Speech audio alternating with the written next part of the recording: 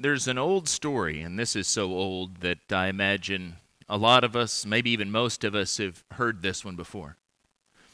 But there's an old story about a fellow who went on vacation and he left his cat, his prized pet, in the charge of his brother. And after a few days, he called to check in and asked how things are, and he asked his brother, how's my cat? And he said, the cat's dead. And the guy just exploded. What do you mean the cat's dead? You can't just tell me the cat is dead like that. That's no way to break bad news. And his brother said, well, what would you like me to say? Well, you have to break bad news gently. So maybe you should have said something like, well, the cat is on the roof and we're having trouble coaxing it down. And then when I called back tomorrow, you could say, well, we still haven't gotten the cat down, but the fire department is out. They're going to rescue it. And then the next day you could have said something like, well, the cat seemed the worse for wear after the ordeal, and I'm taking it to the vet. He's trying to fix her up. And then finally, when I called back the next day, you could have said, well, the vet did all he could, but the cat succumbed to her injuries. And his brother said, well, I'm sorry. I didn't think about that. I'll try to be more sensitive in the future when I deliver that sort of news. He said, that's all right. I was just upset about the cat. It's okay. Well, what else is going on? Well, Mom is on the roof.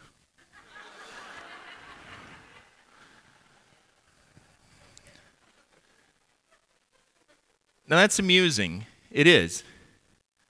But a great deal of our society seems to have a real problem accepting the truth when it conflicts with their feelings, or even accepting the idea that such a thing as objective, absolute truth even exists. To give just a big bird's eye view, the most cursory sketch of the history of ideas possible, the pre-modern view was that knowledge depended upon the existence of God. I think of the medieval philosopher Anselm's motto, faith-seeking understanding. The concept was that all human inquiry, not just theological, but philosophical, scientific, whatever, you name it, all of it was an attempt to understand God and the way that He had ordered the world. The modern period elevated human reason to that primary position. Now, not all, and not even most, actually, of the Enlightenment thinkers were atheists, but they did their best to make God irrelevant to our knowledge. And so human inquiry for about 300 years, on up to about World War II, was focused on an ever-increasing discovery of facts, with this unbridled optimism that we could discover what truth was just through our own observation. But in the last half century or so, the postmodern movement emerged to question the viability of that modern view. It presented a valid critique that we aren't just neutral observers. Each of us has baggage, we have biases, we have presuppositions that we bring to any act of observation. So how can we trust that we ourselves are neutral, that we're objective? How can we tell we're judging rightly? Now that criticism, insofar as it goes, is valid, and it's actually consistent with Scripture and the warnings it gives us not to exalt human wisdom. But postmodernism actually went further, questioning whether such a thing as objective truth was even possible. As one scholar has put it, the pre-moderns said that without God there would be no knowledge. The postmoderns say we have no God and no knowledge. The pre-moderns said that without an identity of reality and the good, there would be no right and wrong. The postmoderns say there is neither good nor right and wrong. And so here we are today, and the postmodern project seems to have ended in despair. We're still sorting out what comes next, what's postmodernism. But it's left us in a state of chaos. How do we even approach the world? To the point that a few years ago, 2016, the Oxford English Dictionary's word of the year, new word that had been coined and was now being widely used, was post-truth. Post-truth is an adjective. It's relating to or denoting circumstances in which objective facts are less influential in shaping public opinion than appeals to emotion and personal belief. Does that sound like our society today? It's not that objective truth doesn't exist. It's that objective truth doesn't matter. In the face of this, Christians proclaim to believe in Jesus Christ, someone who came and revealed God in the flesh, full of grace and truth, John chapter 1 and verse 14.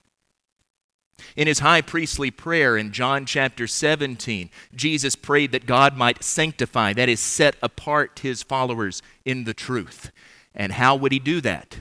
Your word is truth. John chapter 17 and verse 17. See, the Christian worldview proclaims not only does truth exist, but it is knowable. And it's knowable in the revelation God has given us in the Word, in Scripture, and in the eternal Word, Jesus Christ. But the question for us is, how do we live lives that embrace truth in a world that has rejected it? There's a story in the Old Testament that addresses this question almost directly. It's one that was used in our vacation Bible school this week. And it's not a terribly familiar story. In fact, some of our teachers didn't even know it before they read about it in the material. And that lack of our knowledge, along with its vital message, is what prompted me to use it this morning. In fact, I even have these great VBS-style illustrations to go right along with it here. We find this story in 1 Kings chapter 22. And just to set the scene, as we see here on this slide, after the death of Solomon, the kingdom of Israel was divided in two. The northern kingdom, which continued to be named Israel, had a succession of bad kings, just one after another after another. And the most infamous of those was Ahab. Most of us remember Ahab and his wife Jezebel. Ahab features in our story this morning. Ahab and the king of Syria, a fellow named Ben-Hadad, were about to go to war over a city named Ramoth-Gilead. Now, if you look back in 1 Kings chapter 20, about 3 years before, Ahab and Ben-Hadad had already been at war. Ahab had defeated him twice. And as part of the peace terms, Ben-Hadad had agreed to cede some cities back to Israel that his father had taken from their territory years before. Ramoth-Gilead, east of the Jordan, was one of those cities. But now, here we are 3 years later, it still hadn't been returned. Tensions were rising again, and Ahab decided, rather than relying on diplomacy, he was just going to go and he was going to take that city back by force. But he wasn't sure he could do it alone. And so he appealed to Jehoshaphat, the king of Judah, for help. Now, while all of those kings of Israel were bad, as I said before, Judah actually had some good kings in their history scattered here and there. Jehoshaphat was one of those good kings. In fact, the text says about him that he did not turn aside from the way of Asa his father, doing what was right in the sight of the Lord.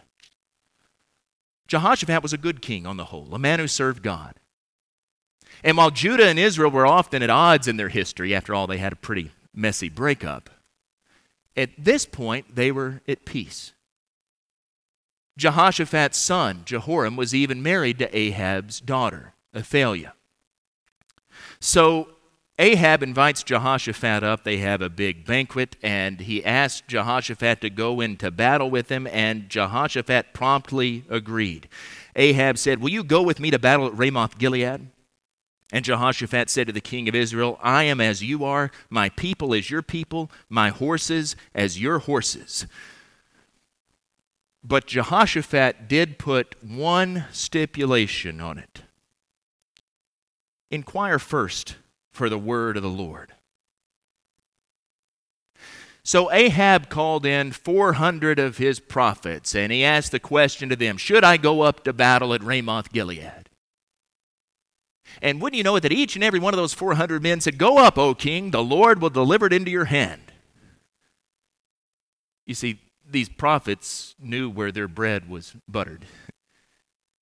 When a sort of man like Ahab is on the throne, and he wants prophets around to tell him what he wants to hear, you can get all sorts who are ready to be handpicked and on the payroll like that.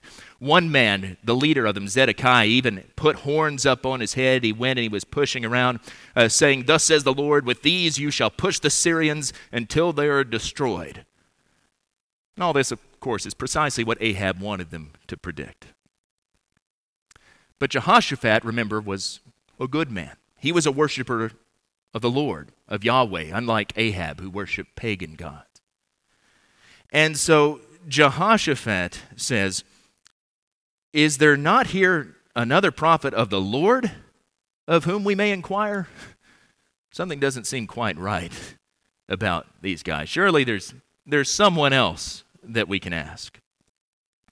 And the king of Israel said to Jehoshaphat, there is yet one man by whom we may inquire of the Lord, Micaiah, the son of Imlah.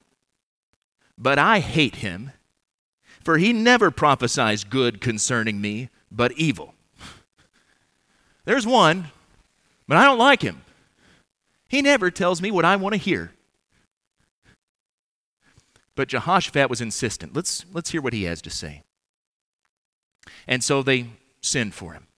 Now the guard that goes to fetch Micaiah, he knows exactly how the game is played. And so while they're walking along to where the kings are sitting, he says to him, behold, the words of the prophets with one accord are favorable to the king. Let your word be like the word of one of them, and speak favorably. But Micaiah's reply to that sort of subtle intimidation is a model for all of God's people, everywhere. As the Lord lives, what the Lord says to me, that I will speak. Micaiah wasn't one of these false prophets. He wasn't one of these yes men. He wasn't afraid of Ahab. And so when he came into Ahab's presence, they put the same question to him. Shall I go up to battle at Ramoth Gilead? And Micaiah says in verse number 15, go up and triumph. The Lord will give it into the hand of the king. Now, I don't know how he delivered that. I don't know if it was way over the top like that, or if it was deadpan or what, but something in his tone gave him away. And so Ahab said, how many times shall I make you swear that you speak to me nothing but the truth in the name of the Lord? Ahab said, I want the truth. Lay it on me, nothing but that. And so Micaiah, there surrounded by those 400 false prophets, in the face of this king who, by his own admission, hated him, delivered the painful truth. I saw all Israel scattered on the mountains as sheep that have no shepherd. And the Lord said, these have no master. Let each return to his home in peace. Ahab was going to die in battle. His army was going to be defeated and scattered. Now that obviously wasn't what Ahab wanted to hear. And so pretty characteristically for him, he whined. He said, didn't I tell you that he wouldn't prophesy good concerning me, but evil? Micaiah said, therefore hear the word of the Lord. I saw the Lord sitting on his throne, and all the host of heaven standing beside him on his right hand and on his left. And the Lord said, who will entice Ahab that he may go up and fall at Ramoth Gilead? And one said one thing, and another said another. Then a spirit came forward and stood before the Lord, saying, I will entice him. And the Lord said to him, by what means? And he said, I will go out and will be a lying spirit in the mouth of all of his prophets. And he said, you are to entice him, and you shall succeed. Go out and do so. Some commentators have had problems with this, but it seems pretty clear that everyone in the crowd understood that Micaiah was speaking allegorically here. And he was saying that all of those prophets were lying. He was the only one who was telling the truth. If Ahab went up to Ramoth Gilead, he was going to die, and his army was going to be defeated. Ahab certainly understood it that way. And he said to the officer, "Put this fellow in prison and feed him meager rations of bread and water until I come in peace." And Micaiah said, "If you return in peace, the Lord has not spoken by me." And he said, "Hear, all you peoples." Now Ahab knew that Micaiah had delivered the word of the Lord. And he knew too that all those 400 prophets were just telling him what he wanted to hear. So did he go up to Ramoth Gilead? Yeah, he did. He decided that he would rather believe what he wanted to be true than what he knew to be true. We know that he believed Micaiah because when the two armies were about to enter the field, he took some precautions. He said to Jehoshaphat, he said, "You put on your armor, and I'm going to go into battle in disguise." Evidently, he thought that, well, Micaiah says they're going to be targeting the king of Israel, and if nobody knows that I'm the king of Israel, maybe I can escape from here. And for reasons that have never been clear to me, for some reason, Jehoshaphat decides to go along with that plan. But at any rate, Ahab was onto something in a way, because if you actually read the story, whether it was from a personal vendetta or whether he was just trying to end the battle sooner, Ben-Hadad in verse 31 actually had 32 captains of his chariots. And he'd said, "Fight with neither small nor great, but only with the king of Israel." So 32 of Ben-Hadad's best men were handpicked for this sort of special ops mission. You need to go out and kill the king of Israel specifically. Now, if Micaiah had given them the orders, or if they had known what Micaiah had predicted, they couldn't have tried to do better than to carry it out that way. So when battle was joined, they saw someone there who appeared to be the king, and they started to make for him. But just at the critical moment, Jehoshaphat cried out, rallying his men, I suppose. And they realized it wasn't Ahab. And so they withdrew. They'd have to go back to Ben-Hadad and report that their mission had failed. But did Ahab escape? No. A Syrian archer, just at random, fired an arrow into the air, not even aiming at anything.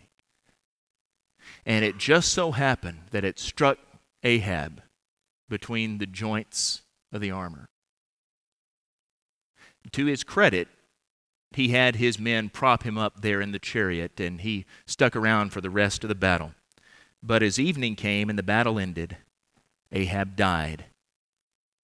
And about sunset, a cry went through the army, "Every man to his city, and every man to his own country." The army scattered, just like Micaiah said it would. They took Ahab back to Samaria for burial. They washed the blood out of his chariot, and dogs came up and licked his blood there off the ground, fulfilling another prophecy, a word of the Lord from Elijah. You see, the word of the Lord is the truth, whether we choose to believe it or not. Ahab found that out the hard way. Now, this story naturally raises some questions for us through the eyes of these characters in regards to our relationship to the truth. The first question is, do we love the truth? Ahab didn't. He loved what he wanted to be true. And that's precisely the situation that exists in our contemporary society. A survey last year, 2018, from the Barna Group, indicated that a plurality of Americans, not a majority, but almost a majority, 44% of Americans feel that truth is relative. Only 36% would claim that truth is absolute. Equally alarming, when asked whom they consider to be a credible source of the truth, 32% said that they don't trust anyone. They rely only on their own instincts. So in other words, for a third of people, I am the source of truth. In contrast, Scripture declares that it is the truth, as we've seen. Or I could think about what Paul says, that all Scripture is breathed out by God. It's profitable for doctrine, correction, for reproof, for instruction in righteousness, that the man of God may be perfect, complete, thoroughly equipped for all good works. And we don't have to merely accept that, take it at face value. We know that's true because it's proved itself to be credible. We can put the word to the test. That's what Ahab did, right? Micaiah said, "If you come back in peace, the Lord has not spoken by me." And of course, he didn't. Ahab discovered that the word of the Lord is the truth, despite his feelings, to his own regret. Our feelings about the truth are ultimately irrelevant. Our instincts are unreliable. The truth is the truth, whether we like it or not. We could include a word about the false prophets in here too. I don't know if any of them had ever had a genuine word from the Lord or not. I don't know if any of them ever had loved the truth. But they've long since decided that they loved power and prestige and the money that came from Ahab more than they did the truth. There are still false prophets like that, telling people what they want to hear. My great-grandfather was the preacher at the Morton Street Church of Christ in Denison, Texas in the mid-'60s. And Denison was also the location of the Waples Grocery Company. Now, you may not be familiar with that because it's ceased to exist. It's passed on into some other names, but it existed for decades. You do know some of their products that still exist. White Swan, that's their brand. Ranch-style beans, they were the first ones to bring that to market. So this is a profitable company, prestigious company in town. And the Methodist church there in town was, and still is, the Waples Memorial United Methodist Church.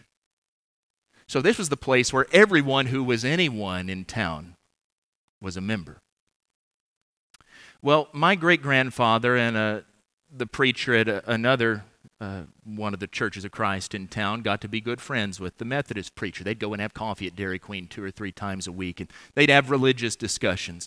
And after a while, it seemed that the Methodist preacher agreed with them pretty much right on down the line in everything that they talked about, including notably the importance of baptism, of immersion, and the connection it has to the forgiveness of sins. And finally, my great-granddad asked him one day, he said, "If you believe basically the same way that we do, you think we're closer to the Bible, then what are you down there preaching that Methodist doctrine for?" And he looked my great-granddad straight in the eye and he said, "For $25,000 a year, what are you boys making?" $135 a week, if you want the comparison. As I said, this was the mid-'60s. I looked it up. That'd be about $200,000 a year today. And he had one of the nicest houses in town on top of it. Now, I don't say that to impugn the sincerity of Methodists in general. I don't think that most professing Christians are that way. That's why that story is so shocking. And I don't say that because I think we have some sort of monopoly on the truth and we can't be wrong in some of the things we might teach or believe or practice. But my point is only about that man. That man was a false prophet. That man quite literally sold the truth for money. Buy truth and do not sell it. Buy wisdom, instruction, and understanding, says the Proverbs writer, chapter 23, verse number 23. May we all love the truth more than our feelings, and certainly more than anything that this world has to offer us. But if you're here in a church service on a Sunday morning, I take it for granted that most of us probably do love the truth. At least we want to love the truth. But it's not enough to just love the truth in an idealistic sense. We're faced with a second question. Do our lives conform to the truth? And Jehoshaphat gives us an interesting example here, and it's something that I didn't even think about or notice until I was looking at this story again this week. As we said, Jehoshaphat was one of the good kings of Judah, and so he asked for a word of the Lord before they go into battle. But did you notice when I told the story? He had already made up his mind about what he was going to do before he asked for that word from the Lord. He said, I am as you are, my people as your people, my horses as your horses. He'd committed. He'd made his decision. And only then did he say to the king of Israel, inquire first for the word of the Lord. Jehoshaphat made his decision, and then he hoped that the word of the Lord would align with it. As someone I read wrote about it, he wanted to get truth on his side rather than being on the side of truth. And because of that, he's actually rebuked when he comes back home safely to Jerusalem. The parallel account in 2 Chronicles 19, a prophet named Jehu meets him. He says, what do you mean going and aligning yourself like that with an ungodly king like Ahab? You see, the point is, we must be careful to follow the truth wherever it leads us, rather than making up our minds about where we want to go in the first place and then just hoping we can shoehorn the truth in to whatever our preconceived notions are. A good example of this that'll probably be familiar to some of us is a story from 2014 that appeared in Rolling Stone magazine called A Rape on Campus. And it told about a horrifying assault by fraternity members at the University of Virginia on a girl there. The only problem is that story was entirely fabricated. It started to unravel almost as soon as it was published, and there were red flags all along the way through the process that normal, good, basic journalistic practice would have caught. But the writer of that story, Sabrina Erdely, didn't look for the truth and follow it wherever it led, conform her story to the truth. She had a narrative in mind that she wanted to perpetuate, and she went hunting for a story that would fit that narrative. And so whatever didn't fit that along the way was thrown out. The truth was ignored in the pursuit of her agenda, to the point that Rolling Stone had to retract that story. They were written up in I don't know how many other publications, and she's out of a job as far as I know. We must be willing to conform to the truth, no matter how difficult that is, collectively and individually. It's important for us as a church. We claim to emphasize restoration. We want to go back and look and see what the Bible says. We want to be people who are shaped by Scripture. What did the earliest Christians believe and practice? And we want to use that as a model for what we do. That's the basis of the lessons we're having in our Sunday morning Bible classes right now, those of you who are in there. But that means that we must always be open to the possibility that we may be wrong. We need to be willing to follow the truth wherever it leads us. We can't just do what we do as some sort of received body of tradition. Well, we do it because that's the way we've always done it. That's not being guided by the truth. Now, I'm not saying we'll end up in a different place. We might end up in the very same place. But we also sometimes might need to make some changes. The point is, we have to always be willing to evaluate and reevaluate ourselves, holding ourselves up to the light of Scripture. That holds even more true for our personal lives.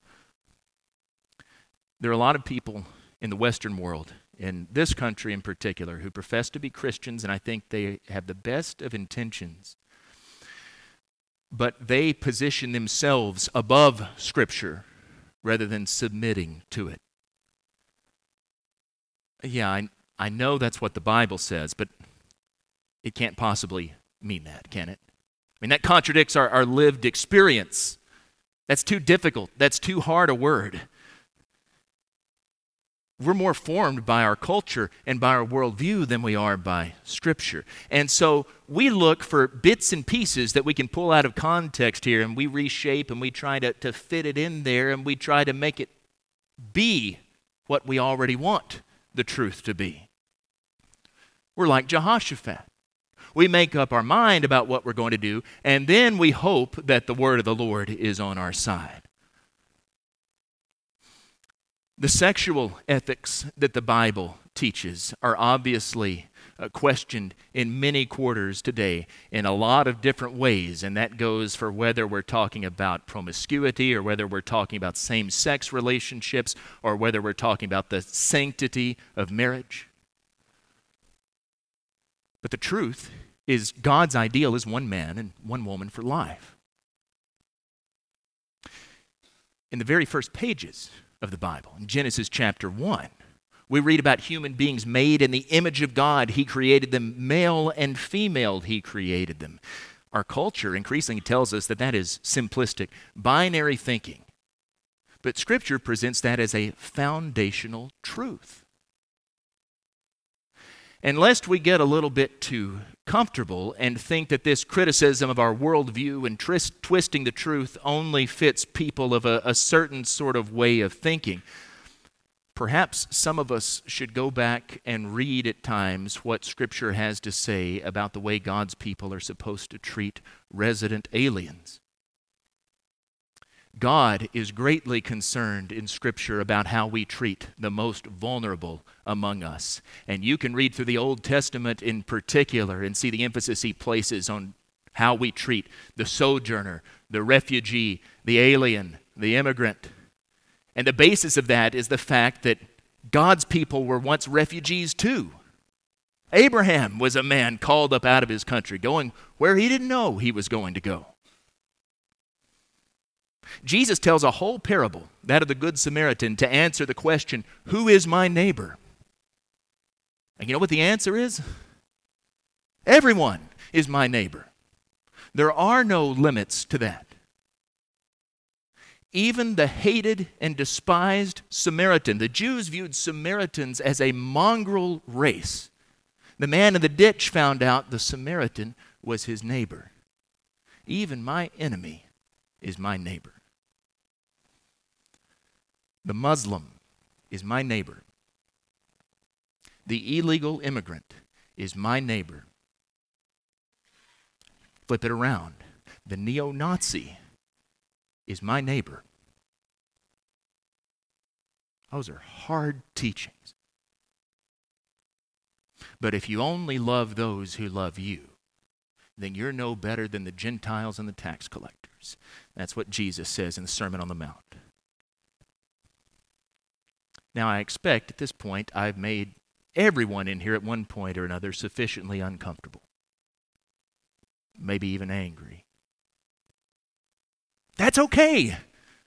The truth should make us uncomfortable if we really face it, because it confronts us with where we are lacking, and it challenges us to shape our lives according to it rather than to try to twist the truth to what we want it to be.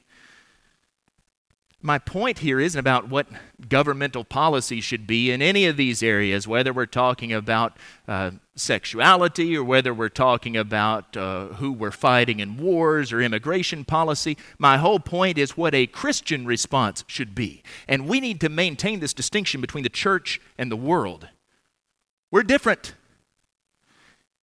And our worldview shouldn't be shaped based on whether or not we consider ourselves to be progressives or conservatives or Democrats or Republicans or even Americans, but the fact that we are Christians. It should be shaped by the truth and nothing but the truth. Finally, Micaiah asks us if we will speak the truth. He told the truth, as unpopular as it was, in the face of all of that pressure that he was facing. The 400 prophets, the threat of the king. You remember that key verse? As the Lord lives, what the Lord says to me, that will I speak. Now, this goes especially for those of us who stand up here publicly and claim to speak God's word, to be proclaimers of it. We have to guard against telling audiences just what they want to hear. Paul warns about the fact that in the last days there'll be people who just want to have their ears tickled. We need to guard against that. I don't think there's any danger of me having done that today. But whether we speak publicly or not, all of us will be called to tell the truth repeatedly in our lives. That's especially true in a society that is increasingly overtly anti-Christian in a lot of ways. There's at least a good deal of social pressure right now against speaking too loudly. You need to mute your voice. You can be Christian, just don't be too Christian. We don't want to see it too much. We don't want to hear too much about it. Now, we should always speak the truth in love. Paul is clear about that in Ephesians, and if this weren't already such a long lesson, I'd love to talk more about that. But it's a key point, because there are many people today whose doctrine might be all right, all down the line, but they have no love when they speak the truth. They think that somehow speaking the truth in love is axiomatic. Well, I'm telling you the truth, so I must love you. I wouldn't tell it to you. But that's not right. They're left with an intellectual faith that's cold, that's repelling, that puts people off. Their lack of love cripples that truth that they claim to revere. We don't have to be contentious to contend for the faith, and we should be sensitive to those people who have different experiences from us. But I'm more concerned this morning, especially in our society, with those who are unbalanced to the other side of this equation. It's a grave threat in our culture to value love above the truth, to exalt our feelings in particular above it, not really love, but to exalt a shallow sentimentality. You see, love that doesn't hold to the truth isn't real love. That's what Paul says, 1 Corinthians 13:6, love does not rejoice at wrongdoing. It rejoices with the truth. Ethel Holder was a dear Christian lady who lived in Center. She passed away this week. My dad preached her funeral on Friday. Some years ago, her best friend, also a member there of the church in Center, was wronged deeply, hurt by a man there in the church, and he and his family left for some time. And then after a few years, he came back. He had a letter of repentance, confessing his sin, asking publicly for forgiveness, read in front of the church. He went to this other lady, sat down with her, and asked her specifically, he said, "I'm sorry. I know I hurt you. I sinned. I did wrong. Will you please forgive me?" She said, "I just don't know if I can." A few days later, my dad and Ethel and this woman, her best friend, were sitting down, drinking their iced tea after supper. And this woman mentioned again, I just don't know if I can ever forgive him. And Ethel said, "He confessed his sin publicly. He asked you to forgive him. You have to forgive him." And that woman responded, "I don't have to do a thing." She said it more forcefully than that. "I don't have to do a thing that I don't want to do." And that ended their friendship. As far as I know, they never spoke again. A few days later, Ethel was talking with my dad, and that conversation came up. And she said, I knew when I said that would probably be the end of our friendship. But it was more important to tell the truth.